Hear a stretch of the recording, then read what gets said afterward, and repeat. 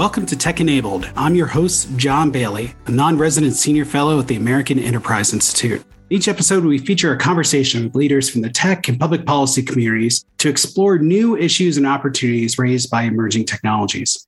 Our hope is that Tech Enabled will introduce you to new entrepreneurs and new thinking, and more importantly, to stimulate new ideas as we tackle the pressing challenges that lie ahead of us. And one of the greatest challenges of modern-day policymaking rests not in the development of new ideas, but rather in their implementation.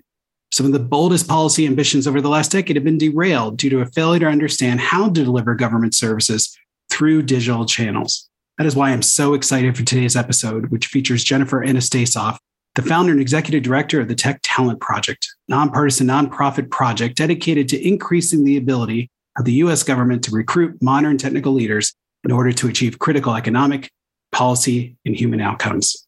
Now, on to our conversation. Great. Well, Jennifer, thank you so much for joining us. I'm just so excited because I've had just the wonderful chance to work with and learn from you over these last couple of years. And you are now heading up something called the Tech Talent Project. But before we talk about that, talk a little bit about your journey, because your journey has been amazing. Like, you've worked in tech in a number of different ways, and you were part of some of the team that went in to help stabilize healthcare.gov. And from that experience, it sort of set the precedent for what now has become the Tech Talent Project. But tell us a little bit about your journey. Awesome. I would say, so in terms of the team that went in to stabilize healthcare.gov, I wish I was that cool. But I came in right after, specifically after the president, President Obama at the time, sat down and said, hey, so why don't we build a team of people that can fix this sort of thing before it gets that bad? Which seems like a really positive idea. And so that's why I went in and joined the United States, what became the United States Digital Service. And it was funny because when I was asked to come in, it was, maybe we were going to get 10 or 20 technologists from the private sector. And maybe we were going to get a few that were going to come in and help and work with different agencies to identify areas that really needed help and to fix them. So, as can happen, about 3 months later, the goal was 200 and then 500. And we were building a team of people who could actually come in and do great work. And that a lot of that team continued on, and I stayed on and continued on through the next administration. Some people are still there in the following administration. And it's been amazing to see and to be a part of, very honestly, a group of people that were so focused and that have been so focused on solving challenges across the aisle, regardless of party. It's just been really exciting to be a part of that. That's amazing. So, from that experience, then you helped launch something called the Tech Talent Project. So for folks who aren't familiar with it, describe what the Tech Talent Project does. Sure. And I should say, I ended up being head of people for the United States Digital Service. So that'll explain a little bit more of why I got into the Tech Talent Project. But as head of people for the United States Digital Service through late 2017, I was really focused on bringing in people from industry into the federal government and finding these amazing engineers, product managers, designers, user researchers to come in and make stuff work. One of the key things that I saw was that it was exponentially harder for those folks to do great work and for the program people who are in government to do great work when folks who were leading technical programs didn't understand modern technology. And it's not a requirement, right, that someone who is who leads technical work in the federal government actually, understands modern technology. It's not a requirement. It's often having to do with, can you oversee technical budgets? Can you move technical money? All of that. But it's harder when someone doesn't understand the implications, the long-term implications of technical decisions, or the constraints or the opportunities of technical choices. And so the Tech Talent Project was born a few months after I left the federal government, when folks kept reaching out and saying, hey, can you help us find someone who can lead this technical agency? Or can you help us find someone who can lead this technical project? And it became really clear to me that part of the reason folks are reaching out to me is there weren't a lot of people to reach out to. who had arms in industry as well as in government, and folks who are really strong in technology in government, and who could say, here are some people that you might want to talk to. Figure, you at the very least, you can get started there. And so we started the Tech Talent Project to do a few different things. One was basically to build a pool of qualified senior level and executive level technical leaders from business and industry, but also from government, the folks who are off from government, and to build that pool of candidates so that our federal government had access to them. And initially we started it just so that whoever jumped in, whoever became president in this last election actually had access to a pool of qualified technical candidates to kick it off. So that was really critical. The next reason, we started the Tech Talent Project was actually to help folks in government understand why technology is important, how important it is to actually delivering on any of the policies or programs or promises that government makes, right? Whatever that promise is, we're at a stage in the 21st century. We're 21 years into the 21st century, 2022. And we're still operating with, in many cases, with technology and with systems that I'm very familiar with from the 90s, right? And sometimes from the 80s, and sometimes even earlier.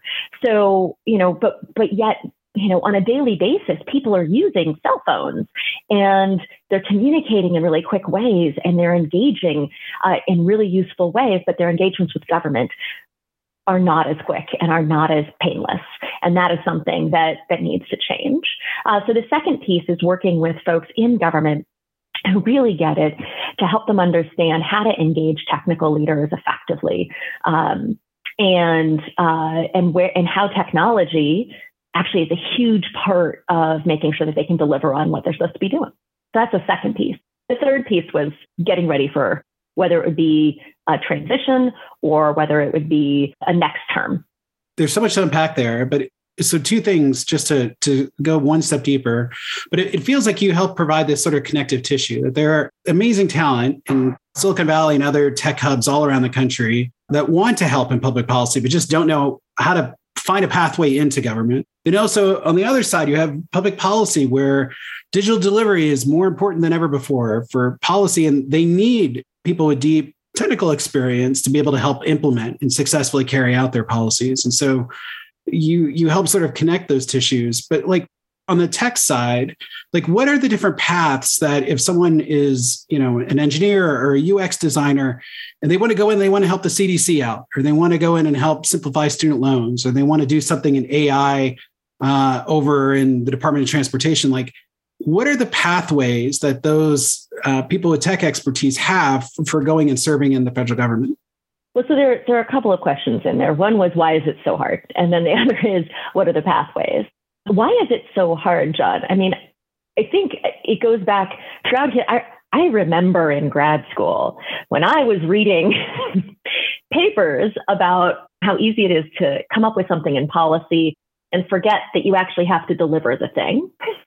And one thing I love about business and about industry and looking at industry and the best practices, not the worst practices, but looking at the best practices of industry is when folks are focused on actually delivering. Like your stuff doesn't work if you don't actually deliver it to the human who's supposed to receive it. And that's how folks are trained. And that is amazing. But that's not the way normally that folks think about policy. And it's changing now. And I'm very excited about that. And hopefully it'll be less difficult. But what are the ways that folks can get into government? If someone's a technologist, there's reaching out to the Tech Talent Project, and there's a ton of reading online about it if folks want to learn more, and reaching out to us. So that's one. And that's for folks who are more senior level, more executive level, who are thinking about taking either a sabbatical or making a career transition. Either way, that's a great step. For folks that are more mid-career who are trying to test it out, there's the United States Digital Response, which seeks out volunteers from the tech community and provides an opportunity for individuals who are technologists, who are user experience folks, who are product marketers, et cetera, to get into, see what it's like to help government and to see what it's like to utilize your skills to make our country better and to serve humans better. So that's exciting, because every time someone goes in there, I think at some point they're coming to us. But that's so United States Digital Response is a great place. The Aspen Tech Policy Hub, which reaches out to folks at a variety of levels, I think, of who are technologists. So at a variety of levels of the tech industry, to say, hey, if you're interested in learning about how to get into service, come over here and we'll teach you. And I think their work is invaluable. So there are a few places to go. If folks are early stage, there's new programs that have sprouted up that are awesome. Coding It Forward, which is a college level program, and the Digital Core, which the federal government just kicked off, which is for early stage technologists to come in and help government. So there are several programs now. But if all of that is hard to remember, you could just kind of check out our website and give us a ring. We last year, when we did the first season, I guess you would call that, of Tech Enabled, we interviewed Raylene in USDR, and just in some of the work that they were doing. That's just been incredibly impressive, especially during all the challenges created by the pandemic. Right now, we have a lot of public policy leaders joining the federal government in these very key, very important positions that are leading a whole bunch of different policies, both crisis response to the pandemic, implementing the American Rescue Plan, as well as the bipartisan infrastructure plan. And, as we were just talking about, so many of these policies that were debated so fiercely in Congress, they live or die based on their implementation. And increasingly, the way these things are implemented is using technology. It's either databases or delivery through websites. And often the simplest website hides enormous complexity on the other side. And so it's really easy for a bunch of these leaders who have been in think tanks or they've been in advocacy organizations and don't have necessarily the deep technical background. What would you say to them? How should they be thinking about delivery and execution of some of these policies right now and the intersection of that with technology? Well, I mean, I think, look, leaders need to know that there is no policy today, zero, zilch, that can be implemented without technology. Right? There's no policy that can be delivered or is being delivered without technology. It's sort of the tray on which everything is sitting, and your choices can make it either good, like well delivered, or not, or some part in between. But often it leads towards the not if you're not thoughtful about it. So, it's those leaders that are going to choose which, and they're going to choose which by choosing where they put their attention, right? And by investing in hiring strong leaders who focus on real outcomes for the people of their state, real outcomes for the people of their agency. And they have a chance, right? They have a chance to implement it well. They have a chance to spend $350 billion plus that are coming from the federal government well. But leaders are going to ignore the technical requirements and the process requirements of delivery at their own peril. That's how healthcare.gov happens.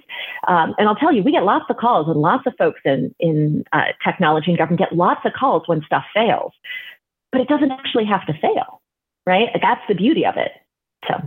And I would say, there are a set of core technical competencies that we think and that I think are essential to 21st century governance. Again, recognizing that we are 21 years into that. Things like bringing tech leaders to the table, right? The competency of tech-informed decision-making, the competency of understanding user experience, of having people who understand site reliability engineering. What is that? What is that weird technical word? That is, does your website work when people go to it?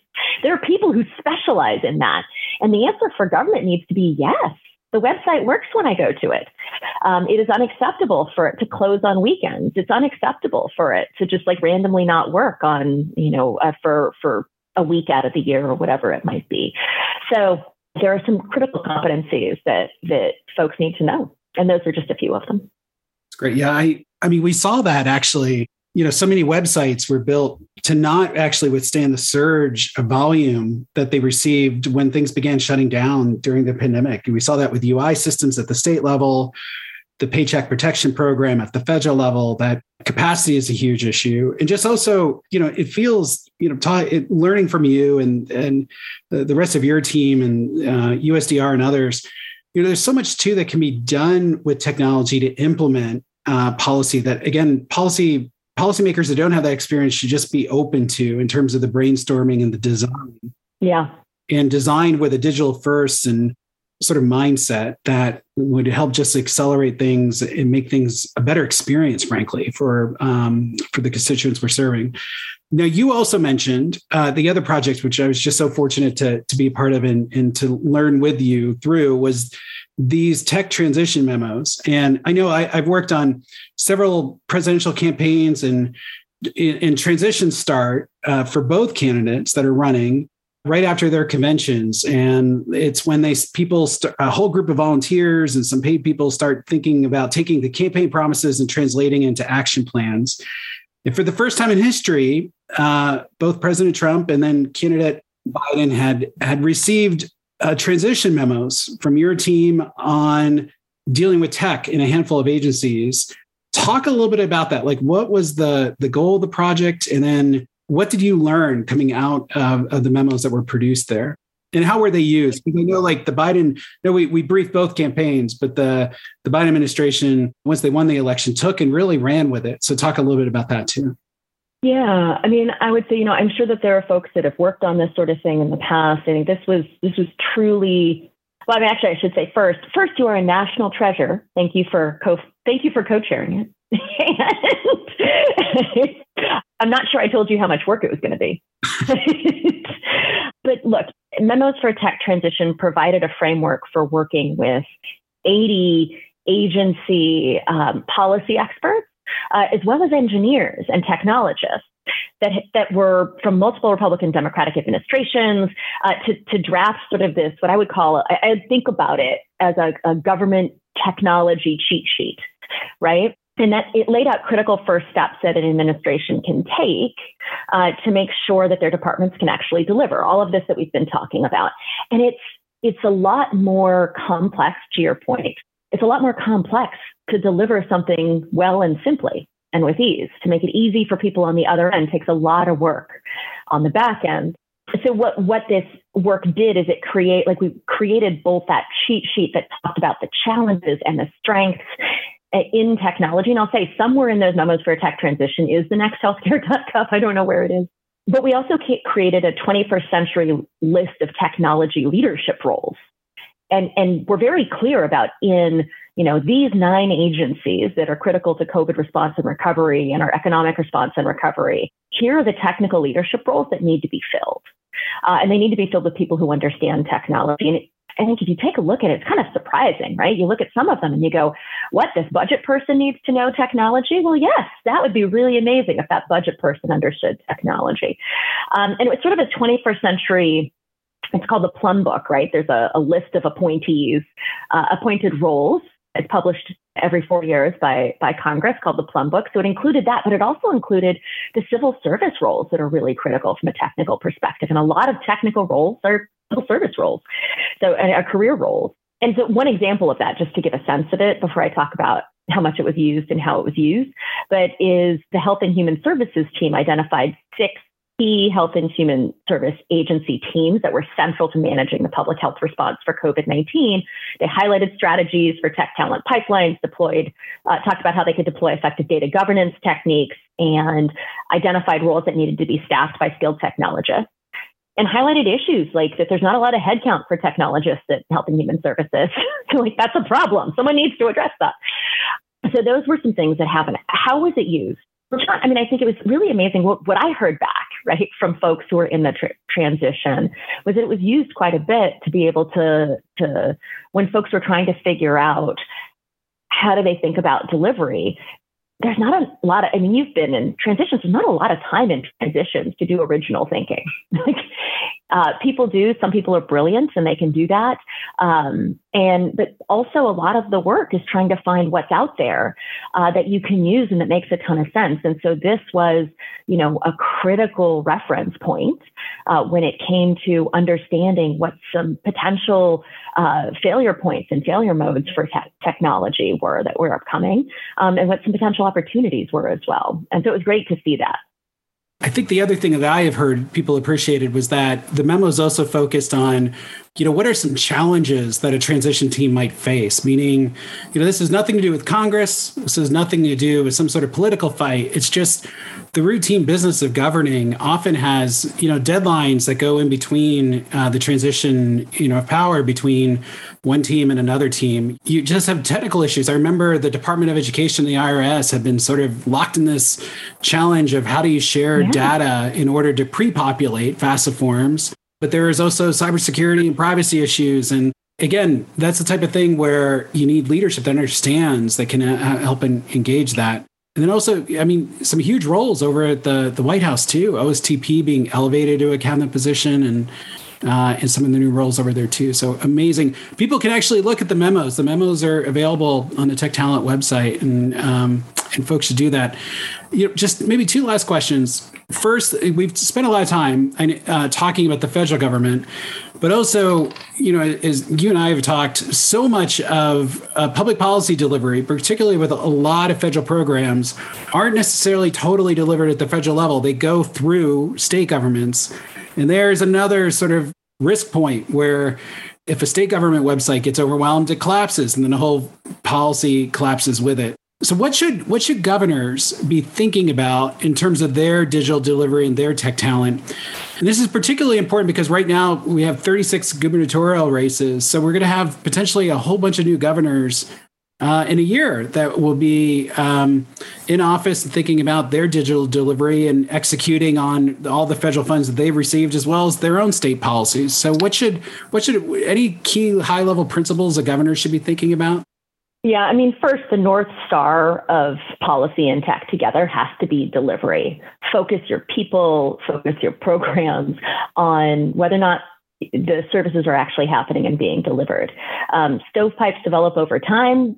Everyone sees it. But if you can have the North Star be delivery to humans, and whether or not that's happening and in what time period that's happening, if you get your DMV to work, then folks will really appreciate that.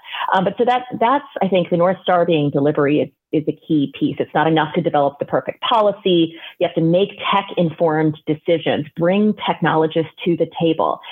And often I'll often hear from both in state and federal government folks say, what we're going to do is we're going to develop the right policy, and then we're going to throw it over the wall to the tech people, and they can just implement it. But the thing is, because technology is kind of the tray that everything else is sitting on, you need to know at the beginning what the constraints are and what the opportunities are. And actually having a technologist at the table can help you get to where you want to be at the beginning. Whereas if they come in later in the process and certain things have already been set up, it can be really hard to make the changes that need to be made. And we saw this during the critical role that states play and the accountability that governors face with the unemployment insurance rollouts. In addition to other pieces, right? In addition to COVID-19 rollouts and a variety of other things, but that was really, really key. So that's, one is the North Star is delivery. Two is an effective governor is the number one technical recruiter for your state, right? You have to invest time and focus and honestly things that a governor has the least of in pulling in proven technical leadership so that they can do the work that they need to do. And groups like Tech Talent Project can help identify strong technical leaders, but it's the state leadership that convinces someone to leave their job and to join state government to make a huge difference. It's not about logistics or merely the process of hiring. It's about closing the top candidates that you can get in. And then third, using industry for best practices to recruit and hire. People are often surprised when I share how long government hiring processes are, because in technology, they're used to, maybe they need a CEO one day and a week later they're working. And that is mind blowing to many folks in government, and it's mind-blowing to folks in industry that it can take longer. Now, don't get me wrong. There are folks and companies that can take months and months and months, but we're talking about best practices here. And the fact is if you're going after the best people, which our governments should, that you want to be able to bring them in, because you can bring them in on mission, but that's not everything. You gotta close them. So, the best practices are engaging subject matter experts who understand the role, actively recruit. Don't just sit around and wait for people to show up at your door. You got to actively recruit. Have to provide an excellent candidate experience. You have to lead a rigorous selection process that actually involves people who understand technology. The last piece I will say, you've got to look at your technical and your operational capacity in your state to deliver with clear eyes. Is it going to work? Ask the right people, dig in, because it's those clear eyes. And that's where I would say having some engineers on board can be helpful too. It's those clear eyes that'll help you avoid some of the challenges that other governors have seen, or hopefully not repeat the challenges that you've seen. Not repeat, to learn from those challenges. Learn from. All right. So last question, which is, what's next for the Tech Talent Project? I mean, you've done amazing work up to this point, and I know you have a very full agenda going forward. So what's next for Tech Talent? I think there's just so much work to do to help states get to the level where they feel comfortable with their technical leadership and their technical support and being able to deliver on a lot of the programs that they're being asked to deliver on. So I would say, the first piece is that we're going to look at states more deeply. We're actually doing a research study looking at states as like the nation's engines for delivery. We're doing a research project, engaging with states to figure out what are their digital maturity levels? Where are they in terms of being able to deliver on this work in a way that will allow us to support them? It's not a gotcha thing, but in a way that's going to allow us to support them. The second piece I would say is we're sharing our take on something that I think is exciting, but it's called the Tech Modernization Fund. There's a Tech Modernization Fund that was created in the federal government that basically, it's kind of a wonky thing, right? It allows the federal people in the federal government and technologists in the federal government to get money to support tech modernization outside of budget cycles. So if you're not asleep right now, what that means is that folks who, need to make their technology work better, to make their programs work better, can get money when they need it to do so. That's great. And there are some states that have started taking up that call and said, we want to create a tech modernization fund to allow us to fund the things that we need, because we kind of need to, once you get those technologists and technical leaders in, we kind of need to support them in being able to do the work. And one key way is the funds. So that's a paper that's coming out, with a few papers coming out. We're sharing some learnings on the 10 critical competencies of a 21st century government. So we've just started a blog because we're all about the 1990s. But we've just started a blog to be able to share some of our work. And then the last thing that I think is actually maybe one of the most interesting things is we're working on something called the State of Tech. So the State of Tech is a federal, just sort of taking a look at the federal government and capturing some key public metrics around funding tech, supporting tech talent, and customer experience in government to sort of share with folks and share with agencies. This is where you are right now from a perspective of being able to support and have strong technical leadership and to deliver on your programs. So hope you're doing well. If you have questions, here are some places you might want to look. So that's what we're doing. And we're always looking for amazing senior level and executive level leaders who are looking at state and federal government. We are always and consistently working to help people think through their futures if they're considering that. Great. So first, just thank you. Thank you for all the work you've done throughout the pandemic, your service in the federal government, and then also just helping to set up opportunities for amazing talent to serve in government now at a very crucial time. And so thanks for joining us today. I know the last thing anyone needs is one more Zoom, in this case, a Zoom recording for our podcast, but we're so grateful for you taking time and just sharing with us the amazing work you and your team are leading right now. So thanks, Jennifer. Thank you, John.